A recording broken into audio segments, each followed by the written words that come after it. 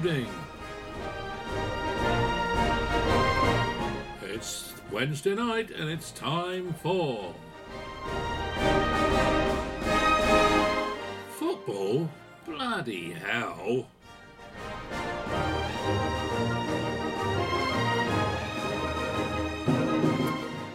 But this week it's a show with a difference.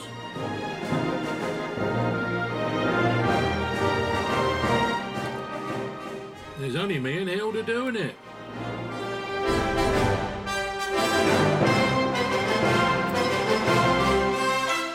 And as we're so close to transfer deadline day, we're going to spend half the show talking about the transfer situation that all the clubs around in the Premier League and elsewhere are having.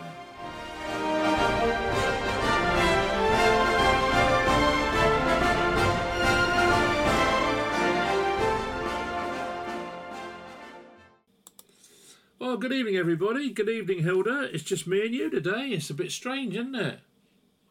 Wow, look at that. Where did everybody go? I don't know. It's like rats leaving a sinking ship, isn't it, eh? I don't know. But there you go. We're still here. We'll carry on. We'll battle to the end, eh? So, well, there's still lots to talk about. Lots to talk about. Oh, absolutely, yeah. So I was going to start with, I suppose we ought to start really with Liverpool 9. Who was it? I'm just trying to think who it was. It's Bournemouth. Bournemouth, that's right. Of course it was, yeah. 9-0. You must be a happy little bunny, I should think, with that, aren't you? Yeah, I mean, I think it's fair to say that we needed an 8, didn't we? Because it's been a poor start to the season from our standards. I think we touched on it last week, didn't we? That the start that Liverpool had, I think if you could pick anybody to play at home in your next game, I think we'd probably all pick Bournemouth. Yeah. Having said that, I wasn't expecting it to finish quite how it finished. And if anything, it's sort of quite frustrating because you sort of come out at the end of that and you think, well, where the hell did that come from? I appreciate you've got to take the opposition into account. And I think, you know, we'll come on to see what's happened to Scott Parker since then. But certainly from a one-off game, everything seemed to go according to plan, didn't it? I think they were 3-0 up inside 15, 20 minutes, weren't they? And then it was just a case of whether they could still keep on going. I mean, and they spread the goals around as well. I thought was quite impressive. And very interesting that Salah wasn't involved in any. So I think that won't be a particularly good ego boost for him.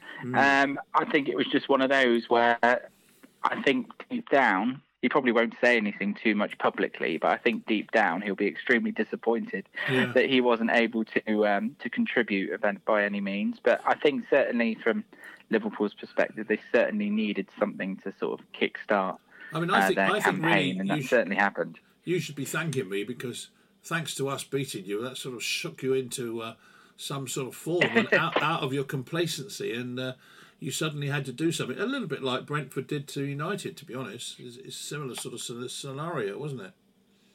Yeah, absolutely. And then, like you found as well, it sort of breeds confidence, does it? So now when Liverpool go into the next game, suddenly it feels a bit more, you feel a bit more confident as a fan going into it. But I just wanted to ask you, Wade, on the flip side, have you ever, obviously when you have been involved with Yeovil, I don't know if there have been too many big wins or even in reverse and Yeovil on the receiving end, but it's interesting that Liverpool went 3-0 up early but kept going, because quite often you see teams either once they get 3 or 4 goals ahead, they take their foot off the gas.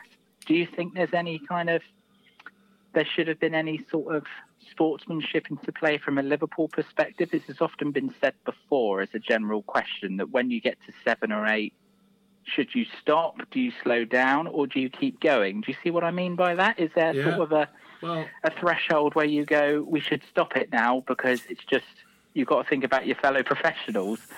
Or is it not about that? I don't know. I think, let's put it this. First of all, United have done it twice to my knowledge. We beat Ipswich 9-0 and we also beat Southampton 9-0. Yep. So we're kind of used to it, you know. I can't be blasé about it. But in terms of Yeovil Town, obviously we never had a win like that. Yeah. Well, I'm just. I think we beat. Did we not beat Leighton Orient 5-0 or 6-0? I was just wondering whether or not you knew any instructions from Gary Johnson, for example, to say, look, no. Let's not go gun ho anymore. No, let's just leave it as we've got it. Definitely not. And I think to expect Jurgen Klopp, not that I know him that well, but to expect him to issue instructions such as that, no chance. I wouldn't have thought. Or imagine Fergie saying to United, when you got to 5 or 6, knock it off and just take it easy and go and get injured. Can't see that happening.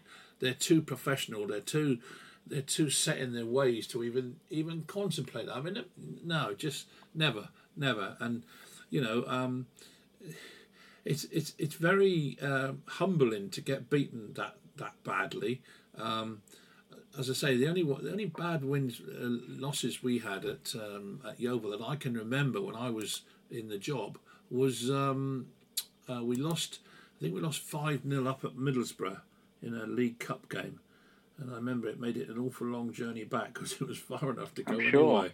And then we also lost 4-0 at home to... Again, that was Middlesbrough, I think. I think it was right towards the end of the season. Is when we had... Do you remember when I think it was 4-1 in the Championship season. Yes, you're quite right, yeah. Something like that. And we had the dancing girls, do you remember? Yes, Fever Pitch. Fever Pitch, that's right. So, we've never had to particularly, we don't tend to get hammered. If Yeovil, if they do lose, it's generally no more than sort of 2 or 3-0 that I can think of. So, I think certainly Liverpool's point of view, I could just never see them doing that, or United. I just, no, it would never happen. So let's look at it on the other side then, because obviously I'm sure the listeners would have seen as we record this that Scott Parker has been relieved of his duties. It does seem to be getting earlier and earlier into the season when we get the first sacking of the season. I think if people were putting their money on who was most likely to get sacked at the start of the season, I'm not sure if Scott Parker would have been branded around as one of the first names on people's list to be relieved of their duties. Of course, they did get off to a flying start when they beat Aston Villa 2-0 only 2 or 3 weeks ago. Do you think it was the nature of the defeat, Aid, the fact that it was 9, and possibly Scott Parker's comment saying that they're not equipped? Did it all equate to the decision? And maybe if it hadn't been quite so humbling a defeat, they would have given him a bit longer? I know it's easy to say this now. Well,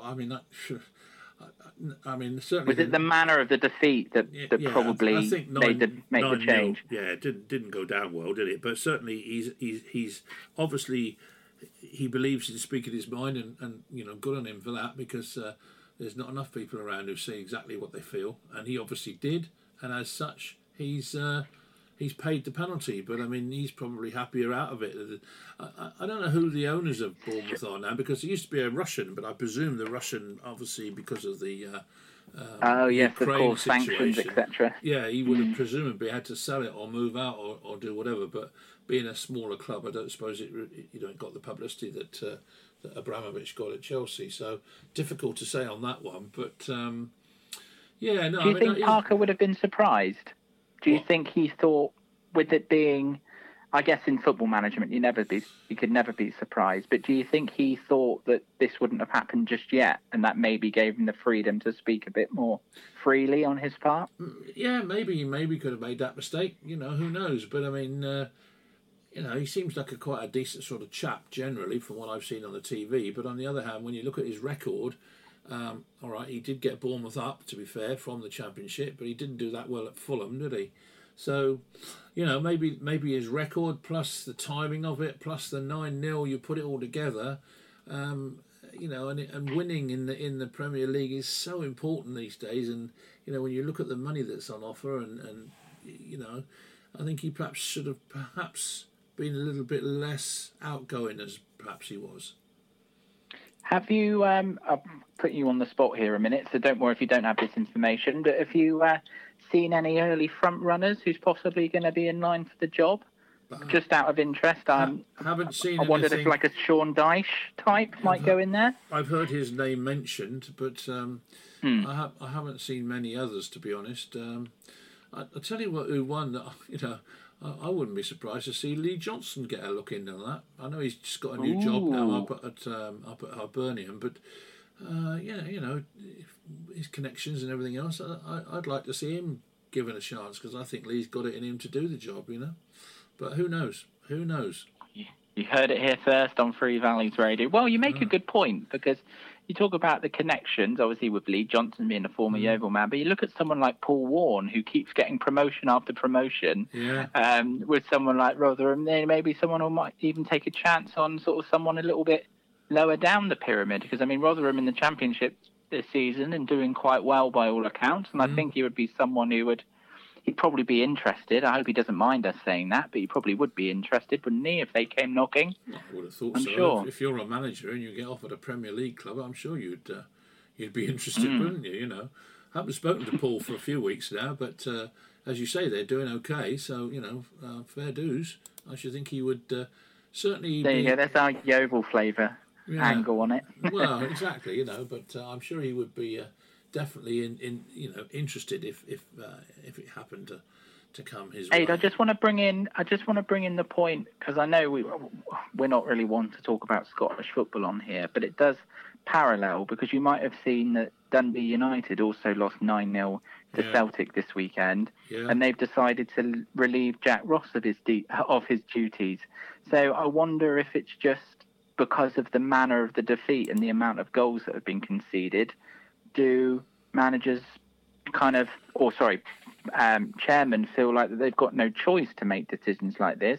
But when you look at someone like Hassan Hussel at Southampton, has lost 9-0 twice, and he's still and they've stuck with him. Yeah, I must admit, I didn't know that Jack Ross had been fired from Dundee United. So, but I suppose quite clearly the manner of the defeat and the numbers. I mean, it's just 9. It's such a earth-shattering number in football terms. 9-0. God, what happened there then? I mean, I'm sure the line that they're towing is that it's not all to do with the result, but it probably has a long way to do with it. Well, it's got to, hasn't it? I would have thought. I mean, I don't know. Who knows? As you say, we don't know much about Scottish footballs, but you never know. But moving on from the nines because. I think it's a bit boring, quite honestly. We've done it twice now, so as I say, it's. But Aston Villa are in a bit of a mess, and the Wonder Boys. It's your fault, Aid, isn't it? You know this. Is it? Why is it my fault? Well, after we were talking about dark horses, and they were one of your tips, weren't they, to do quite well this season? So I guess this was always going to happen, wasn't it? I suppose, yeah. Put the kiss of death on them, really. But, yeah, exactly. But they certainly just, they've been spending some money. They've got ruthless Chinese owners, as far as I think it's Chinese owners they've got. So I would have thought that. Mr. Gerrard will be looking over his shoulder a little bit. And, when you look at what he did at Rangers, but I guess that goes to show the gap that exists between English football and Scottish football because, he was doing really well at Rangers, wasn't it? Won the league up there. And so, he's got the pedigree, if you like. But all of a sudden, after the first season, it's really gone suddenly to rat shit, hasn't it? I guess the difference is that... you're not going to splash that kind of money around in the Scottish Premier League. So, for example, he goes into Villa and suddenly he gets a lot of money by comparison to spend. So, obviously, when you spend that type of money, you are expected to get a really early return on it. So, the fact is that they're languishing. Where are they? I've just got the table in front of me. They're 15th at the moment. Just one win. In their opening 4, and considering they've played the likes of promoted Bournemouth this season, and they were actually played off the park in the first game of the season, lost 2-0.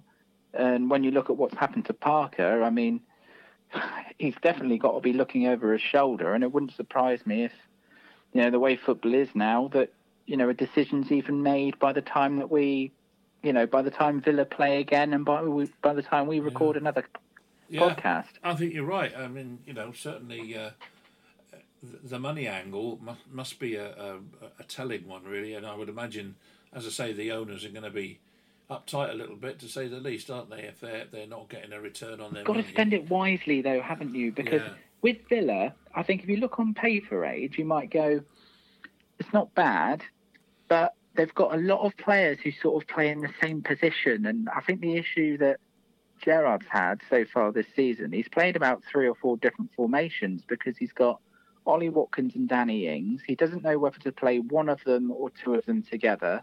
He's then got Coutinho that sort of plays as a 10, but before Coutinho came in, they spent a record amount of money on Buendia to play in that same position. It just feels like they've got too many players that play in the same place, and they're trying to shoehorn them all to play together.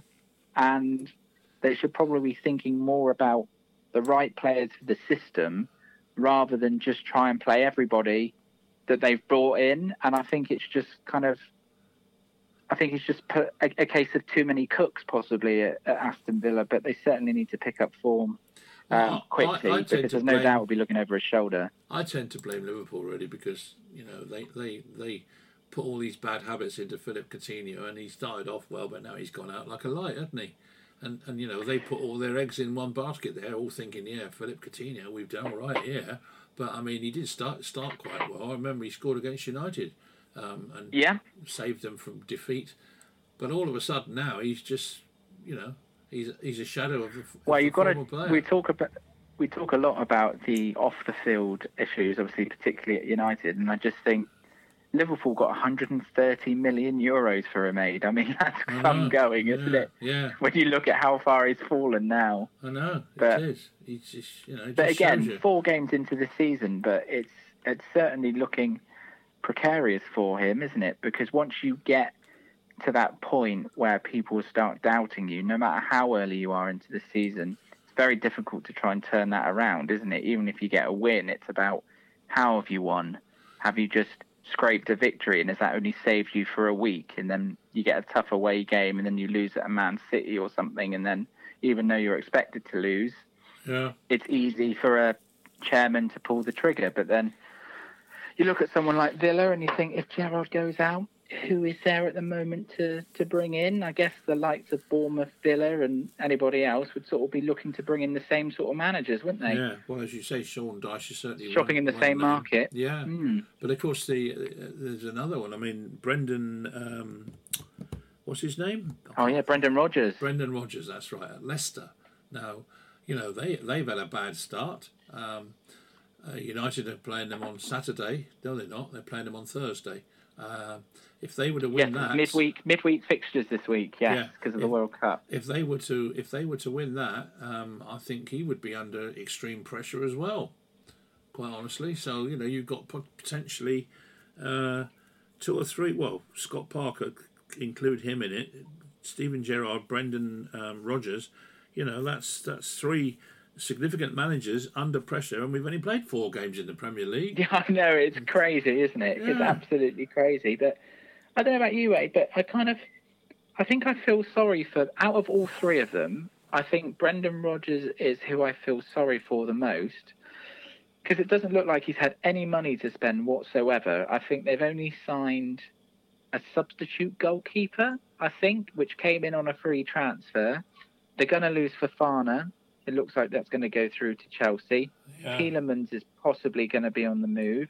They're selling the Kasper Schmeichel's already gone, of course. They're selling their best players and not bringing anybody in. I mean, that's kind of the definition of going backwards, isn't it?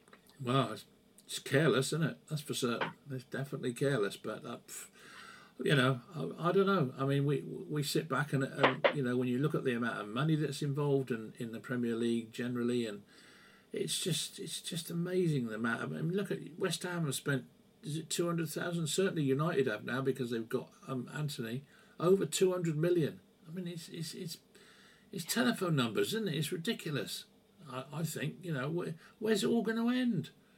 No, I know, and especially when you think that at the moment, without getting overly political in this podcast, that we're going through a cost of living crisis at the moment, but they're spreading money around like it doesn't even mean anything. It's quite disturbing. Well, it is, and you say, the cost of living. I mean, what's going to happen? I mean, when it costs, I don't know, 50 quid or more to go to a Premier League game, and probably more than that, I expected some. And people haven't got the money to pay their electric bills. They're not going to be able to go to football, are they? Or will they? Exactly. There is, and like you say, it's a worse effect. Unless you're a season ticket holder and you've already snapped it up at the start of the season, then you could quite well see attendances drop. Yeah. Let alone how that affects, clubs at a local level, and like Yeovil, for example, who don't get a big gate anyway. No, exactly. But I mean, I suppose when you look at, yesterday's game at Wealdstone, I think I heard that the crowd was about 1,800, 1,900, something like that. And you compare that to what Yeovil are getting now, they're getting a fair few more than that. So I suppose they should consider themselves lucky, really. Yeah, I think that's fair enough. Yeovil have always been quite lucky, really, in terms of the fan base that they have, considering the area that they're in. And you've got, Exeter not too far away. Bournemouth and Southampton, obviously Premier League teams, are not too out of reach if you wanted to go and watch them instead of watching Yeovil. So I think it's going to be a very interesting couple of months on that front, because, like you say, prices and everything are only going to get worse before it gets better, I think. Absolutely. But talking of Yeovil, you've been to see them now. How many games have you seen so far this season? Oh, so I think out of the 5 games, I would have done, there's 3 at home, 2 away, is it? Something like that. So what do you make of it? I mean, they got their win against Dagenham. Disappointing that they missed out against Wealdstone, especially having a penalty, firing a penalty over the bar. But what do you make of the team from what you've seen of it? It's a difficult one, that, Aid, because what I mean by that is that if you actually look at the start that they've made, they played really, really well against Wrexham and were unlucky not to actually win it. The Scunthorpe game, obviously, start of the season, they gave Scunthorpe a 2-0 head start, but then once they got back into it, they were unlucky not to get something out of it in the end. The game that they did win against Dagenham was probably one of their not worst displays of the season, but they probably played better elsewhere this season and not got the result, whereas they played not quite so well and saw out the game. So if you probably look at the points, even though it's not quite equated to the games that they've dominated in, but they're probably where they should be at the moment. They're in the games. There's just at times there's that lack of finish, which is letting them down. But then that's probably epitomises where they are. What league that they've fallen into, to be honest, and the different market of player that you're now shopping in, because obviously the further you go down and then the longer you stay at a division, you compare it to Darren Sell's first season in the National League, when we had Doofus up front, we had Reece Murphy up front, we were able to bring him in, he was banging in goals left, right and centre, to what we've got now. You've already got a different sort of personnel that you're shopping for now, even in the space of 3 or 4 seasons in the National League. So I think, to sort of sum it up, at the moment they're doing okay. Chris will obviously want a little bit more, and I think the only thing that's missing really is that sort of out-and-out goal scorer. But then there's probably about 12 to 15 teams, that are in a similar position in missing that sort of poacher at this level. Possibly there are, yeah. But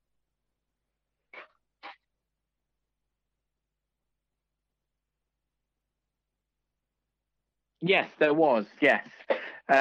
So it was, Alamo bombardment, whatever you want to call it. But one for the older listeners. Yeah. But yeah, you're absolutely right. There was. I managed to get a brief conversation with the manager after the game, and he was just sort of saying that pretty much what we thought so far this season, and is that he felt that it wasn't the best performance of the season so far, but at the same time, he did say that he desperately needed it, because he just needed like every manager at the start of the season, he just needed that first win just to calm everybody down, lift you up that table a little bit, and just start to ease the pressure. Because was it last season, Aid? I think Darren Sowell got under a little bit of pressure, certainly from the outside, because Yeovil didn't win in their first 10 games. I think it was 5 losses, five draws, if I remember. So I think now he's managed to get his first win, and even though circumstances were against Yeovil on Monday because they had a player sent off Wildston early on, didn't they? The first 10 minutes, and like you say, missing a penalty. But before the game, Wildston are top. Okay, they're probably unlikely to stay top at the end of the season, but you never know. It's a point away from home, four points over the weekend. I think he'd probably snap your hand off for that return. Going back to the Premier League, are you surprised to see, well, first of all, Arsenal and also Leeds United are quite high up there, although they came unstuck on Sunday.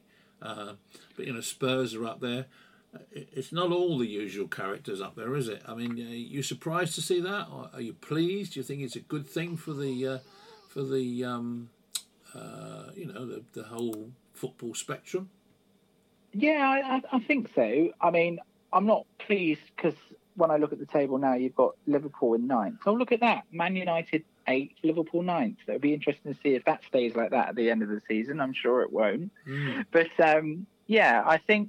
I think the Arsenal one, I'm not too surprised because I think we spoke about it on this podcast, Aid. When you look at who they signed, particularly Jesus and Zinchenko, we thought that they would probably be a lot stronger and better equipped this season. The same with Spurs, to be honest, the Conte effect and the players that they've managed to bring in to bolster the squad.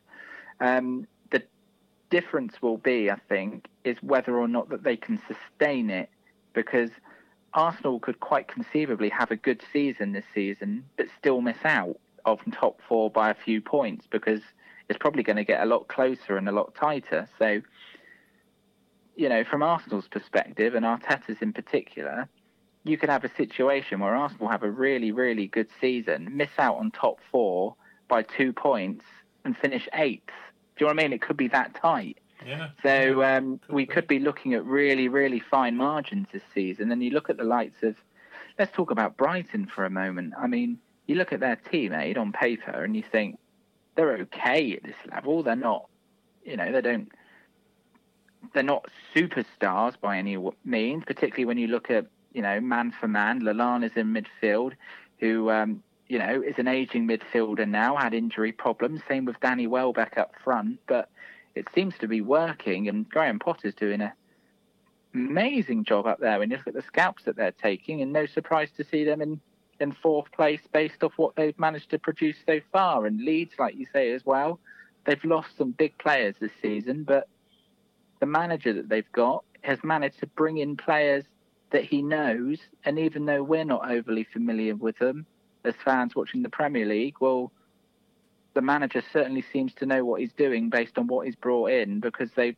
really hit the ground running. And it helps as well, Aid, that teams like Chelsea have been very indifferent so far this season, and then you actually get to see these teams sort of at the topper end of the table. But it's going to be fascinating to see how it continues, particularly that we've got this strange situation of a World Cup smack bang in the middle of it. But I tell you what, though, I mean, when you look at Manchester City giving teams a 2-goal lead, and then Mr. Haaland comes along. My God, I mean, that is frightening. That it is frightening, isn't it? I'm Man United through and through, as everybody knows, and you're Liverpool through and through. But when you see a player like that, and you see the performance of the team, they give him a 2-goal start, and they rattle in another 4. Oh dear me! And he gets a hat trick. He's a big old unit, and he just seems to have that knack of being able to score goals all the time.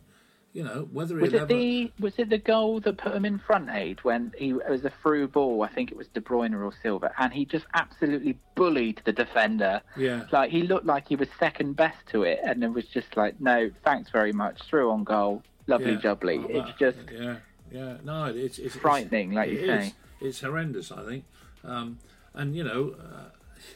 look, I can't talk. I mean, Man United have had a lot of money put into or into transfers. Unfortunately, not from the owners, but from the club itself. But when you see the amount of money that we've spent, but then you look at the money that they've spent at City, Rick's always going on the show about it, as you know, about the money laundering and all the rest of it. But they've got it all in their favour, haven't they? At the moment, they can't go wrong. They can go out and buy who they want. Whether or not Haaland came there because of the connection to his father is perhaps open to debate, and I can't answer that one. But he certainly, if he carries on like this all season, it's going to be a one-horse race as far as I can see. I agree with you on that. I think that was always going to be the worry going into this season. You don't have a team that as close as it's going to be and one team that just runs away with it. But do you think it's too early to say that when you look at the age of Haaland and what he's managed to do so far, even a short space of time, that in 18 months' time, maybe even sooner than that, when you look at Messi and Ronaldo coming to an end, are we looking at a best player in the world scenario for 10 years or more here? I reckon we could be. I really do. I think we could. I don't think that's too sweeping a statement either. No. I think the only thing that's going to save all the other teams and give the other teams a chance is if Haaland gets injured badly, and I don't wish that on any footballer. But how else are we going to cope? And if Roy Keane was playing again, yeah, come back, Keane. You could, like father, like son. You could sort him out as well. Yes, exactly. Yeah, save the Premier League. Yeah, exactly. But it is. I can really see a one-horse race at the moment. I'm hoping desperately that Antony will be the answer to United, but who knows? It's just a frightening prospect. I think that's the trouble. And what's even more frightening, Aid, as well, is that Norway haven't qualified for the World Cup, which means Haaland gets a 6-week break before he plays again for Manchester City. Oh no, it's incredible, really. And Chelsea's another one. Chelsea are all over the place at the moment as well, which is everyone was sort of, it's Manchester City, Liverpool, Chelsea, and Spurs maybe, but Chelsea are not there, Liverpool are not there. It's strange, it's unusual to say the least, and it's I don't know what we're going to get really. It's interesting though. It makes for interesting reading, that's for certain, doesn't it? Yeah, no, absolutely it does. But what do you think, about the other end? Because on the flip side, Nottingham Forest have made so many signings this season. Okay, they lost to Spurs this weekend, but looking at how Spurs have started, that's probably not too surprising. You got Fulham up in 11th, Forest in 14th. So we, not just the top end of the pitch, but top end of the table, but we're actually going to get some surprises at the bottom as well, and maybe teams that we thought might struggle might not. You got Southampton in mid-table at the moment. They're always a team that has sort of been predicted to do. I know you can't really judge the table at the moment, but what I'm saying is that people would have expected them to do a lot worse than what they have already. Only 4 games in. Yeah, the table almost looks a little bit upside down. It does, but you do tend to get situations where a team starts badly, and it's very difficult to somehow get it back on the rails. And before you know 4, 5, 6 or 7 games are gone, and they're entrenched in the bottom, and by God, then they've got a real problem getting out of it. Do you think that was the thinking behind Bournemouth's decision as well? I wonder, I wouldn't be surprised at all, because, like I say, it's, once you get entrenched down the bottom and, you're 6 points or even 9 points behind the team in front of you, it's a big gap to... Even at the moment, Aid, as well, which is no surprise because obviously they took a hammering at Anfield, but West Ham above them, -4 goal difference, Everton below them, -2, Wolves 19, -2, Bournemouth -14. Yeah. So already you're in quite a deficit of goal difference, which almost loses you a point in itself if obviously you finish level on points with somebody. Yeah. No, you're right. It's a big deficit, that. It is. It really is. It really is. But we said we're going to talk about some transfers as well. So let's get on to transfers. First and foremost, it's got to be my team, and we've got to talk about it because they spent the most money. I think I'm right in saying I think they spent. It's certainly up there if it hasn't been completed. What do you think of our purchases? I mean, personally, I think Anthony is going to be a real star. I think Casemiro. I can never pronounce this guy's name. I've got a real Casemiro. Yeah, I think he's going to be a huge influence in the team. He's so experienced. He's won the European Cup so many times. Great player, I think. I think he's a good buy, certainly. And I think that our fullback, this Macedo, I think he's brilliant. I really do. I think he's a huge improvement on what we've had. So I think, generally, but of course it all comes back to our friend Mr. Cristiano Ronaldo. Now, what's going to happen there? How do you see that going? Well, judging on how Ten Hag has used him so far this season, I think it's fair to say that he's definitely not first choice anymore. So if he was to stay, I'm not, if he was to stay, Aid, I think it's because United just can't get rid of him. Yeah. It's not because they want him to stay. I think it's quite clear.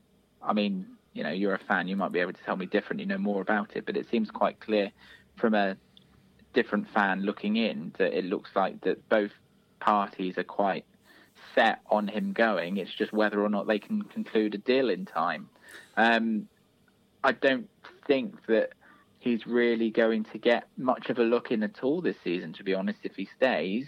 But that's going to cause a bit of a problem because you're going to be spending loads of money, on his wages, etc., not actually contributing very much. But then I suppose if you were to get a dip in form at all for whatever reason and he needed to mix it up, then who better to have someone like Cristiano Ronaldo in the wings if you needed to sort of mix it up a little bit? I mean, how do you feel about it? Is it a case of just wanting to find a solution whichever way it is, whether it be stay or go, and then just getting behind it, or are you quite keen for him to just get out now and then there's not going to be a saga one way or the other between now and when the window opens again in January? Well, my attitude is I always used to think he was one of the greatest players that ever played for the club, and I still do. But I'm very disappointed in his attitude. He's 37 years old. He's a lot of experience. You'd think he would have enough common sense, enough intelligence to realise that he's making himself look a complete idiot. He's apparently agitating so much for a move that the whole of the dressing room are fed up with him, which is not going to be very good from the point of view of the club's efforts to get up the league. And did I see that he came out and said that he's got a lot of stuff written down that's all going to come out after the transfer window? Well, I think that was more just to sort of to counteract some of the ridiculous rumours that came out about him back along. But at the same time, I think he keeps going on about he's going to come out with some sort of a statement in a couple of weeks or something. Or that was about a week or so ago now, so it'll probably be next week. I don't know. So if Cristiano Ronaldo says, right, I'm totally committed to Manchester United, I'm staying. I'm sorry, if I've caused a hassle, but I'm here now. I'm ambitious. Let's get on. Let's go for it. Let's try and win the Europa League. Now, if he comes out and says that, then I'll back him 100%. But if he's not going to do that, if he's going to whinge and moan and groan and really not put much of an effort in, I mean, he almost looks like Anthony Martial at the moment, and I mean that in a derogative way because up until this season, Anthony Martial has been a total utter waste of time. He's no ambition in his play. He just ponces about and does nothing. Okay, he's improved this season, but that's what Ronaldo's doing now. He's doing nothing when he does come on. And maybe that 37-year-old suddenly has caught up with him. I don't know. But it's as simple as that. Really. If you're going to stay, commit yourself, great. But if you're just going to be an absolute pain in the arse to everybody, then cheerio, go. Don't want you. Just very quickly, Aid, because anything can happen in deadline day. If you're a betting man, which if I can say you are, we probably both are in that respect. Yeah. As it stands at the moment, does he go? Yes or no? It's a very difficult one, isn't It it? is a tough one. I think the balance has to be that he's going to stay because nobody wants him.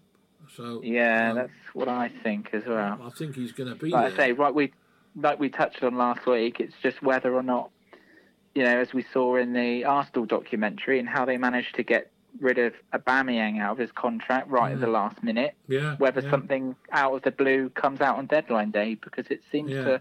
Well, Napoli it seems to be where everything changes. Yes, I did hear about that. But I mean, they're trying to swap him for some Nigerian striker that they want about 100 million for, and I can't see the United going to shell out another 100 million, not after what they've paid out already. Can't see it. So I don't see that happening really. But so no, I think my best shout would be he's probably going to be there, and I just hope he's not going to be a pain in the neck during his time there. That's all. So I mean, it says here on the Daily Mail website, a report claims Man United players think Cristiano Ronaldo is a pain in the and celebrated when he sold the club. He wanted to leave because he's becoming a divisive figure in the squad. Well, that's not what you want, is it? You just don't. No, it's not. Especially when, Mr. Ten Hag's trying to stamp his authority and coming in and, wanting to turn the club around. So the last thing that you want at the moment is to have all the talk about being about that. Yeah. When it really should be about the rebuild now. Like, you talk about the players that you brought in, and I agree with you. I think Casemiro is definitely something that you've needed. I think for a while, regardless of when they play well, I think you've needed somebody to come in to break up the Fred and McTominay partnership, purely because you can't rely on it season after season. You need to have somebody to sort of come in and say, okay, let's shake this up now. Yeah. And he certainly looks the one to do it. Anthony's a bit different, Aid, because admittedly I don't really know too much about him, to be honest. Neither do I. Players have come in from the Dutch league before, taken time to settle. Some have started really well, then gone on. Some have hit the ground running and become legends. It's all been a little bit, could go either way sort of thing. But I think he's definitely someone that if it didn't work out straight away, you've got to give him time, because, Sancho looks like he's potentially being the player now that, people thought he was going to be first time around. Because these players are still young and they're going around for so much money. What was it agreed in the end? Was it 100 million euros? Who for? Anthony? So 80 million? 85 million pounds, I think, something like that. So, might hit the ground running, might take him a bit of time, but even if it doesn't, it's important to sort of, from a fan's perspective, to not see him as a flop and then, want him out the door by January. It's about obviously trying to stick with it. But obviously, it's more easier to do that when your team's winning, isn't it? Well, let's hope he's not another Memphis Depay. That's that's the best example to compare with. But the thing that gets me is that you look at all this money that's being spent, and look at Nottingham Forest. Now look at the money they've spent. They brought in 16 or 17 new players. I think I'm right in saying. Enormous, absolutely enormous amount of money that's been spent there. For a start, and there's other Chelsea have spent an absolute fortune as well. I mean, I see there's even suggestions that Chelsea have already broken the fair play, financial fair play. Oh, really? That's what they're saying. Yeah. So I mean, where's all the money coming from? Well, I suppose we know where the money's coming from at Chelsea, but Nottingham Forest, I don't know who the guy is particularly that owns Nottingham Forest, but he's obviously well heeled, I should think. Judging by what they've spent.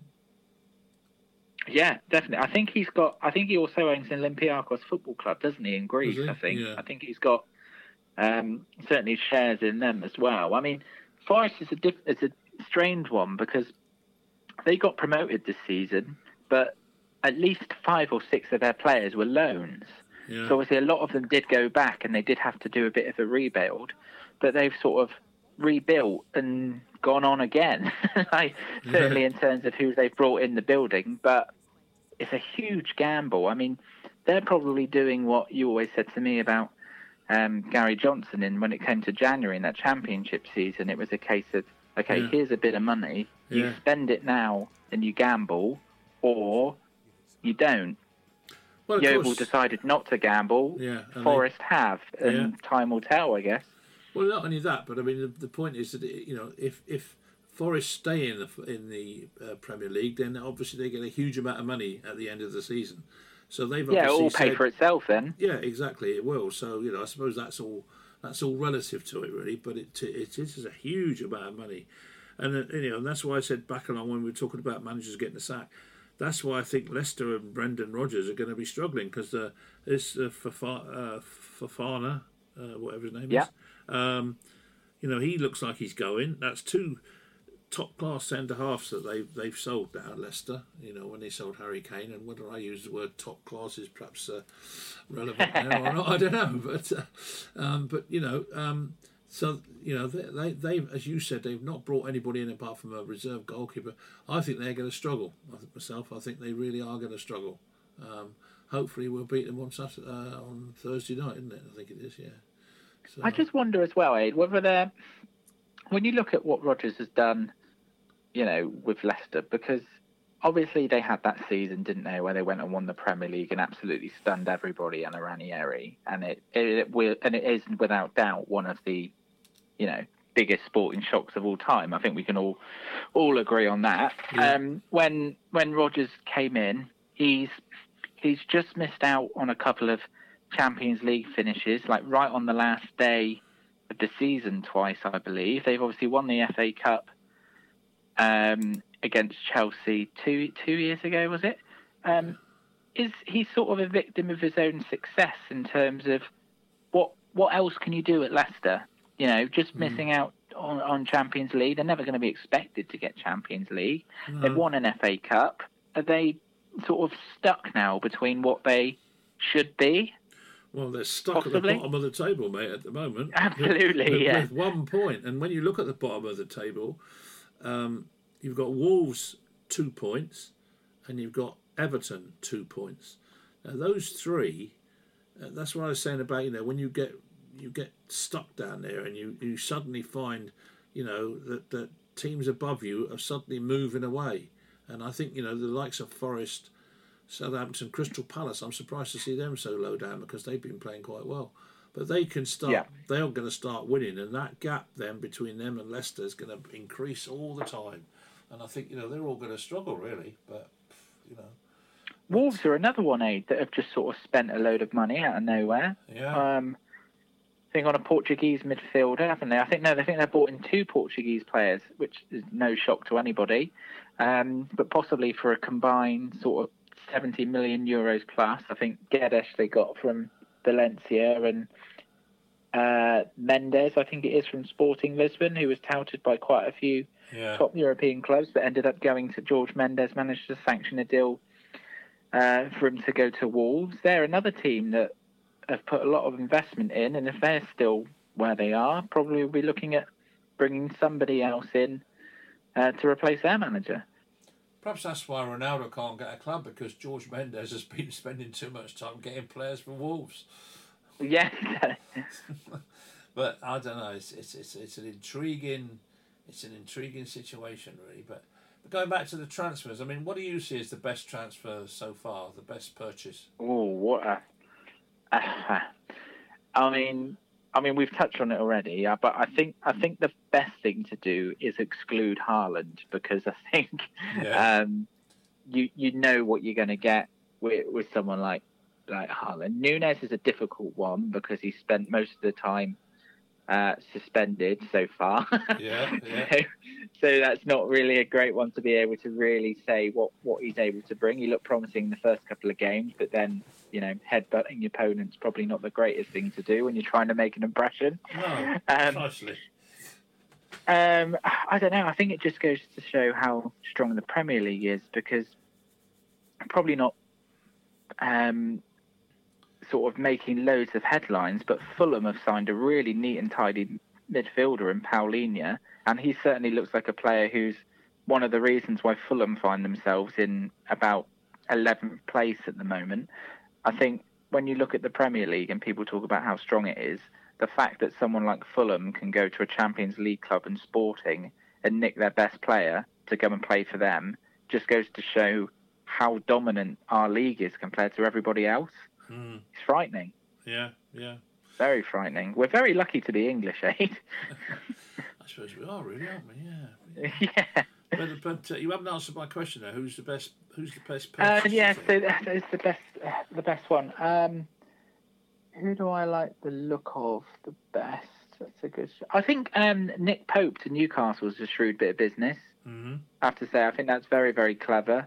I think when you think that, he did play for Burnley last season and they went down. However, he's still an England international and a really good shot stopper, and that's paved the way for Dubravka to possibly go to Man United, hasn't it? Which was a bit of a strange one, but I don't quite understand I think really. I'd put him there. Yeah, okay. Is that just a case of bringing somebody in to play second fiddle because Henderson's gone? You got Tim Heaton there. Who's he's not a bad keeper. He's done nothing wrong. So Tom Heaton, isn't it? Not Tim. Tom Heaton. Yeah. So I don't know, but I mean, I think the one that stands out. What stands out for you so far? Well, putting aside United players, which I tend to do all the time. Yeah. I just wonder about this guy Lucas Paqueta for West Ham. They've paid a club record 51 million for him. I know absolutely nothing about him at all, but I know he's played a few times for Brazil for the first team. Yeah. And if West Ham are willing to spend that sort of money on him, I just wonder whether he's going to prove to be an outstanding purchase or not. Time will tell, I guess. Well, that's another one. That's another one, Aid, isn't it?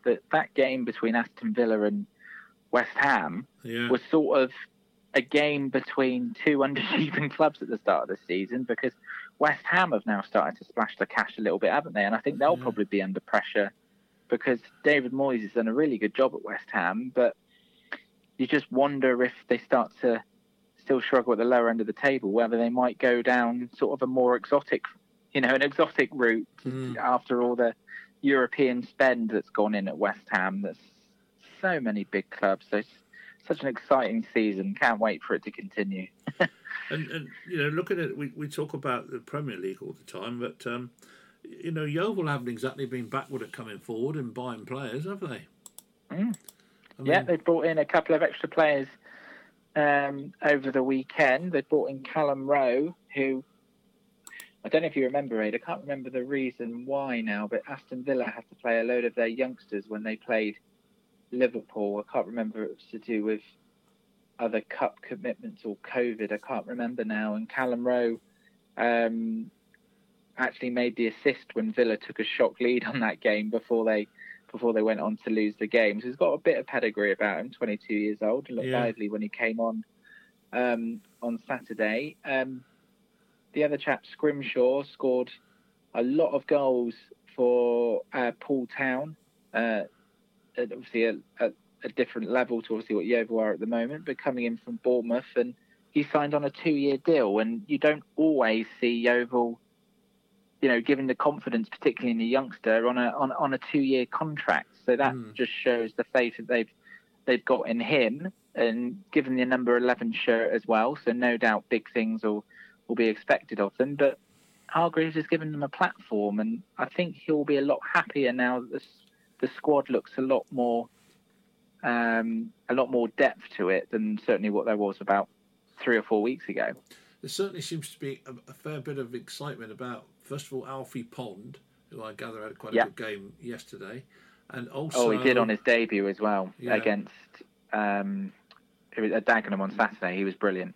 And also this guy brilliant. Sam Pearson, the one from Bristol City, he seems to have got a few pulses racing a bit. So, that's encouraging from a Yeovil perspective. I know we're darting all over the place this week, aren't we, in terms of the discussions, but that's the way these podcasts. That's what happens when we have a 2-man show. Yeah, exactly. Some heads will be rolling when I get hold of them soon. But it's exciting stuff for Yeovil, and I think Yeovil I think they're going to start moving up the table now. I certainly hope so. Anyway, and I think Chris Hargreaves is going to prove to be a very good manager. He's a lovely bloke to deal with. I tell you, really, really nice guy. Yeah, and that's nice. I think How's it felt in the press conferences, Aid? Because obviously you've been there. Have you felt that he seems a bit more, not that I don't want to say more positive because I'm sure you agree with this that he's always positive, but does he certainly seem a lot more enthused and happier with the squad that he's got now? Is that the impression you get? Yeah, I think he's a bit frustrated. I mean, when I was speaking to him at the last one, I said to him, you must be very frustrated. He said, yeah, I am frustrated because, we've had situations we should have done better than we did. But no, he seems relaxed and he doesn't seem to be under any pressure from a financial point of view. And, there's been lots of rumours flying around for the last 12 months about the financial situation at Yeovil. And, there doesn't seem to be any financial pressure on him at the moment at all. So, that's obviously helping. And, as a team, as a manager, I think he's doing very well at the moment. I really do. He's a really nice guy. So I certainly think there's 4 worse teams in this division than Yeovil. Yeah. And, that's a good start because then at least it's the relegation place is taken care of. Yeah. Not that I'm saying that Daryl Saar wasn't a nice bloke, because Daryl was a great guy to work with as well. Always completely agree. Got on well completely agree. With Daryl. He was a good guy, and I wish him all the best at Woking now. But we've got Chris now, and Chris is our man, and I think he's got it in him to definitely do the job for us, and I certainly hope so anyway. But we are beginning to run out of time, mate. So, one final question for you. Ooh, go on. Are Liverpool going to be in the top 4? Yes.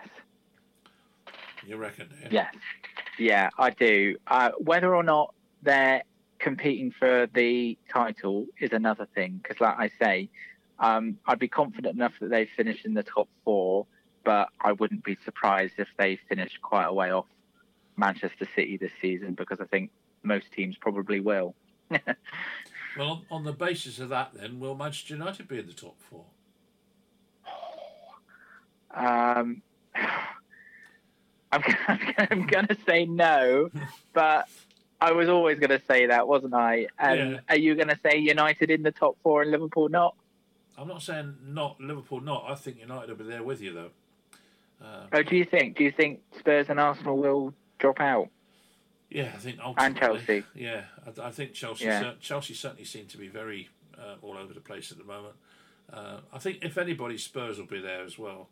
So I see City, United, Liverpool, and Spurs would be my at the moment anyway. Ooh, I like it. Yeah, but we'll see. We shall see.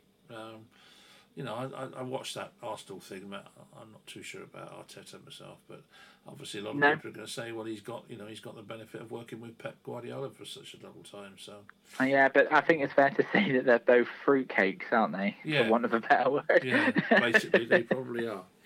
But look, Dave, what a way to finish. Yeah, what a way to finish a fruitcake, eh? But yeah, thanks for joining us. It's thank God, otherwise we would have had no programme. So, hopefully next week, folks, we will have our normal team back, because I know Josh Staunton is due to come back on, and so is Alex Fisher, who was supposed to come on today, but somehow he didn't make it. So, thank you for listening. Don't forget, there'll be full match commentary on Saturday, and I think you're doing it, are you not, Hilda? That's correct, but you put me on the spot now as to who we're playing. Yeah, I think it's York City. You're absolutely right. Yes, it's me and Thorpe for York. So we look forward to that. Don't forget to join us for that. 10 to 3 on Saturday on Three Valleys Radio. And in the meantime, have a good week, and we'll speak to you next week. Thank you for joining us.